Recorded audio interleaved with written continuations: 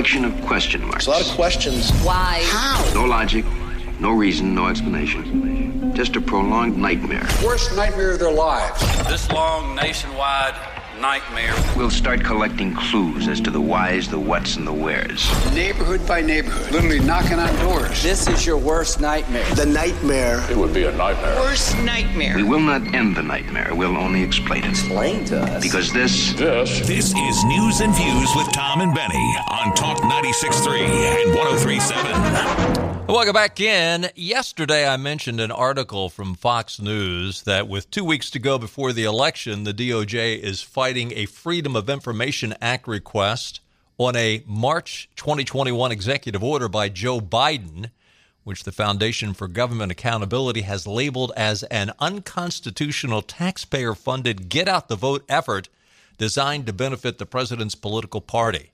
Someone who has been following this issue very closely, has written on it extensively, is Fred Lucas. Fred is chief news correspondent and manager of the investigative reporting project for the Daily Signal. He is also the author of the book, The Myth of Voter Suppression, The Left's Assault on Clean Election. And there's a chapter in this book on this Biden executive order. Fred, welcome to News and Views. Good to have you with us. Yeah, thanks for having me on. So you also released an article on this executive order and this FOIA request. You mentioned that a court ordered the information to be released by September the 8th, but out of 5,000 pages, the DOJ only released 135 pages, and those were highly redacted. Further, the DOJ argues that if the whole thing is released, it will cause public confusion, which might be true because the average American might see this order and say, am I living in a banana republic? But so here's the question. What is exactly this Executive Order 14019? What does the Biden administration want the public perception to be of the order, and what is it in reality? Well, what it is in reality, I'll start with that because that's more sobering. What it is in reality is this is something that was written, as I explain in the book, The Myth of Voter Suppression. It was written before Biden took office by a left-wing interest group called Demos. They put together this recommendations of all these things that Biden could be doing with executive power to expand, as they characterize it, expand voting rights. But it actually uses the force of the federal government to essentially, I think, put the thumb on the scale for Democrats. Right. It puts every single executive branch agency behind voter registration and increasing voter turnout. And so one of the more innocuous cases, HUD is in charge of putting public housing authorities in charge of registering voters at public housing units. But you also have the DOJ is supposed to, which we've seen some of this, the DOJ is supposed to put more voting information to prisoners who are being released. Now, one kind of wonders if that ties in with the commutations that Biden did recently as well, right before the election. And also the DHS is supposed to be involved with signing new citizens up at naturalization processes. So these are all like situations where you have government agencies targeting, in some cases at least, what they think might be Democratic constituencies. You think? You think? This is a taxpayer-funded get-out-the-vote effort, and I think there's probably a good reason the administration doesn't want you to know, and it's not because they're just protecting the public from being confused.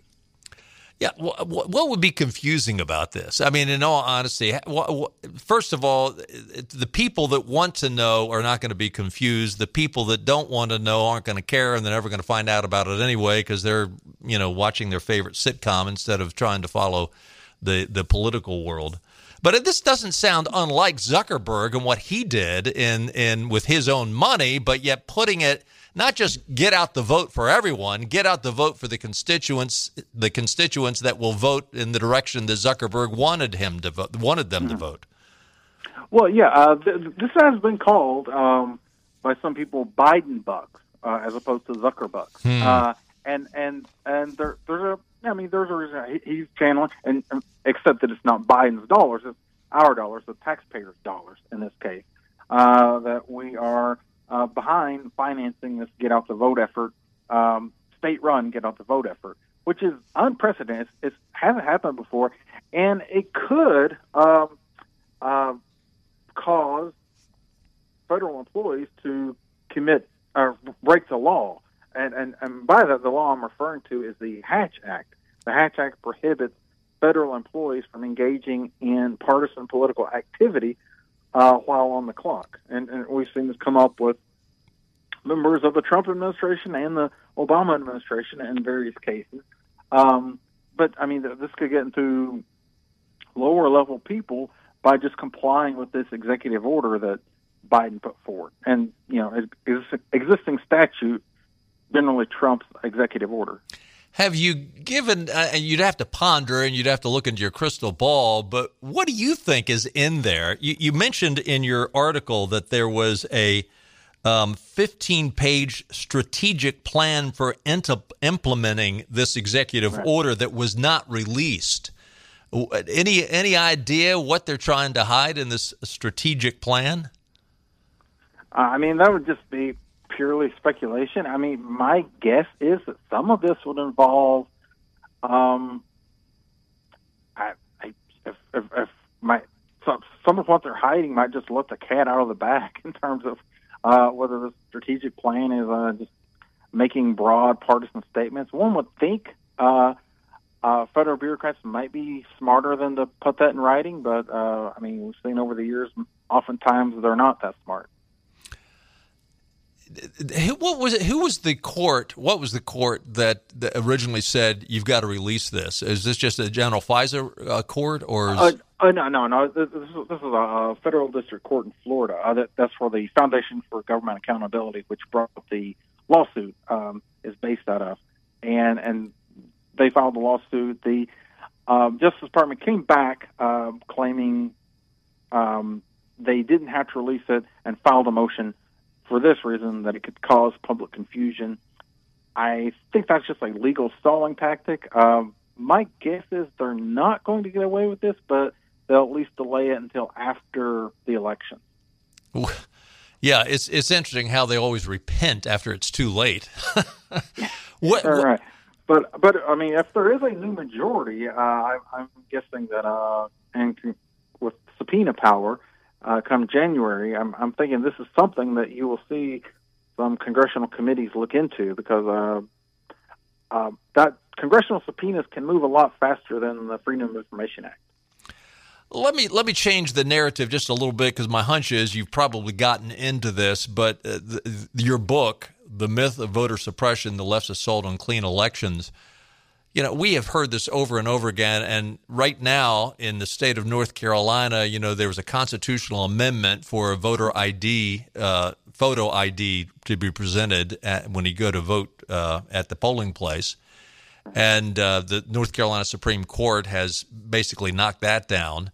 The congressional maps, they've knocked that down. Now, the good news is it looks like, according to the newest polling that just came out from Civitas just yesterday, it looks like the two North Carolina Republican Supreme Court candidates are going to prevail in their election. If that happens, there will be a majority of conservatives on our Supreme Court, and a lot of that could be overturned. But the whole idea of disenfranchisement, talk to that whole narrative of the photo ID. The Supreme Court has given the thumbs up to it. And this was before the Supreme Court was controlled by as many conservatives as there are on there now. Well, yeah. In fact, there was a 6-3 decision going back to 2008 when the Supreme Court upheld voter ID, and that was when it was generally a 5-4 conservative majority at that point, quasi-conservative majority at that time. But that was. Voter ID has been in place for a long time. Since the early 2000s, there were dire predictions then that it would be a throwback to the Jim Crow era, as Democrats put forward. It wasn't. Voter ID, and in most cases, there have been several studies that show voter ID actually led to increases in voter turnout. we've seen the very same thing happen in this case with almost 24 states that passed election integrity laws in 2021 that expanded voter ID to absentee ballots and put restraints on ballot harvesting, which is a pretty corrupt practice of allowing political operatives to collect and distribute after those laws went into effect. You remember Stacey Abrams was out there talking about Jim Crow 2.0. Joe Biden as well. Joe Biden, yeah, Jim Eagle in his case. But yeah, what we've seen this year is state after state after state. We've seen record turnouts in primaries, and just more recently, we've seen record turnouts in early voting. So none of this turns out to be true. Just yesterday, esteemed White House press secretary said that, well, just because you have higher voter turnout doesn't mean you don't have voter suppression. which almost sums up everything in my book, because this has been almost a religion for the left. I would say it was a religion, but I don't think it is, because I don't think they actually believe it. There's zero evidence of voter suppression in this modern era. In the real Jim Crow era, there was actual voter suppression, of course, but in this modern era, there's no evidence that of anyone who's legally allowed to vote, eligible to vote, that is being prevented from either voting or being able to register to vote. There have been several lawsuits. They've generally lost all of those, but this is a myth, and it's a great talking point that the left trots out for two reasons. When they lose an election, is for one, and also if they want to block a law from being passed, like a voter ID law. Those are the two reasons they talk about voter suppression. But they've gotten a lot of mileage out of it. But the media usually never questions it. What is their? Well, of course, the media is on their side. But what is their motivation to make sure we don't have voter ID? I mean, when you did your book, did you look at all about the number of times where cheating is going on? Well, yeah, that's a big part of the book too. There's this few, and we've gotten that a lot from media coverage in which they say that there's no systemic voting fraud going on. Well, there's certainly not systemic voter suppression either, even though the media likes to push that narrative. There are numerous cases of elections being overturned, often at the local level, mayors, county races, and so forth. But in North Carolina, you know that there was a congressional race, which I write about in this book, The Myth of Voter Suppression. It was a Republican candidate. Right. But there was voter fraud involved in that case. That election was voided, and they called a new election. Right. So there's plenty of evidence in which voter fraud causes there have been convictions, there have been overturned elections. Plenty of evidence there. There has been no evidence of an eligible voter who was legally allowed to vote being turned away from voting or being prevented from registering to vote. You know, it's interesting that they use the Jim Crow talking point, but what a racist comment when these liberals come out, these progressives come out and say, well, you're trying to suppress the black vote because a black individual might not have any kind of ID that would be legal. What a racist comment. Yeah, well, it really is. It really is. And it gets into that, too. I mean, the book just sort of goes into the level of identity politics that the left has used throughout this debate, and it is entirely about winning elections. I mean, one aspect of this is that there is an interwoven. The narrative today is that the right is concerned about voter fraud, the left is concerned about voter suppression. The two are really interwoven. If you have actual voter suppression, it's a form of fraud because you're skewing the election result. If you have fraud, then you're canceling out someone else's legitimate vote. So voter fraud and voter suppression are really pretty much the same thing. Right. Good point. But I would also say that the book, The Myth of Voter Suppression, gets into it's a Democratic Party tradition. It goes back to you had Tammany Hall, the Big D machines that were run by Democrats in the North. You had Jim Crow in the South. One was about usually voter fraud by the machines. The Jim Crow South was about voter suppression. But they both had the same goal, which was skewing and changing election laws to ensure Democrats win. You've seen some of the same thing today. Democrats tried to push H.R. 1 and legislation like that through that would completely change the law, have a national ban on voter ID, expand ballot harvesting, all for the purpose of making it easier for Democrats to win. Did you get into at all the 2020 presidential election and some of the things that we saw down in Georgia for one? Yeah. There is a chapter, it's titled "The Uncomfortable Truths About the 2020 Election." It doesn't draw who won, but it does make it clear that this was not the most secure election we've seen, and it looks at a lot of the findings, the official findings that have taken place since that election took place, and so I think it has a fresher take on the 2020 election than some of the other books that have been written about that race. We're talking to Fred Lucas of the Daily Signal. In your book, did you also, or in your reporting, since you've done the book, what is your feeling towards shoring up the issues that happened in the 2020 election as we go into this 2022 midterm? Do you think their steps have been taken to make sure that we have more secure elections than we did just 2 years ago? I think we are better off than we were 2 years ago in the sense that 2020 was a matter of Democrats not wanting a crisis to go to waste. Massive runaway mail-in voting, drop boxes, recruiting billionaire oligarchs into bankrolling election administration to get out the vote. Those are all things Democrats had wanted to do well before any American had ever heard of COVID-19. Right. And this was just the grand opportunity. You look at people like Mark Elias and the DNC they leaped into this. They saw this as the opportunity, and they were not going to waste it. And it did work out for them.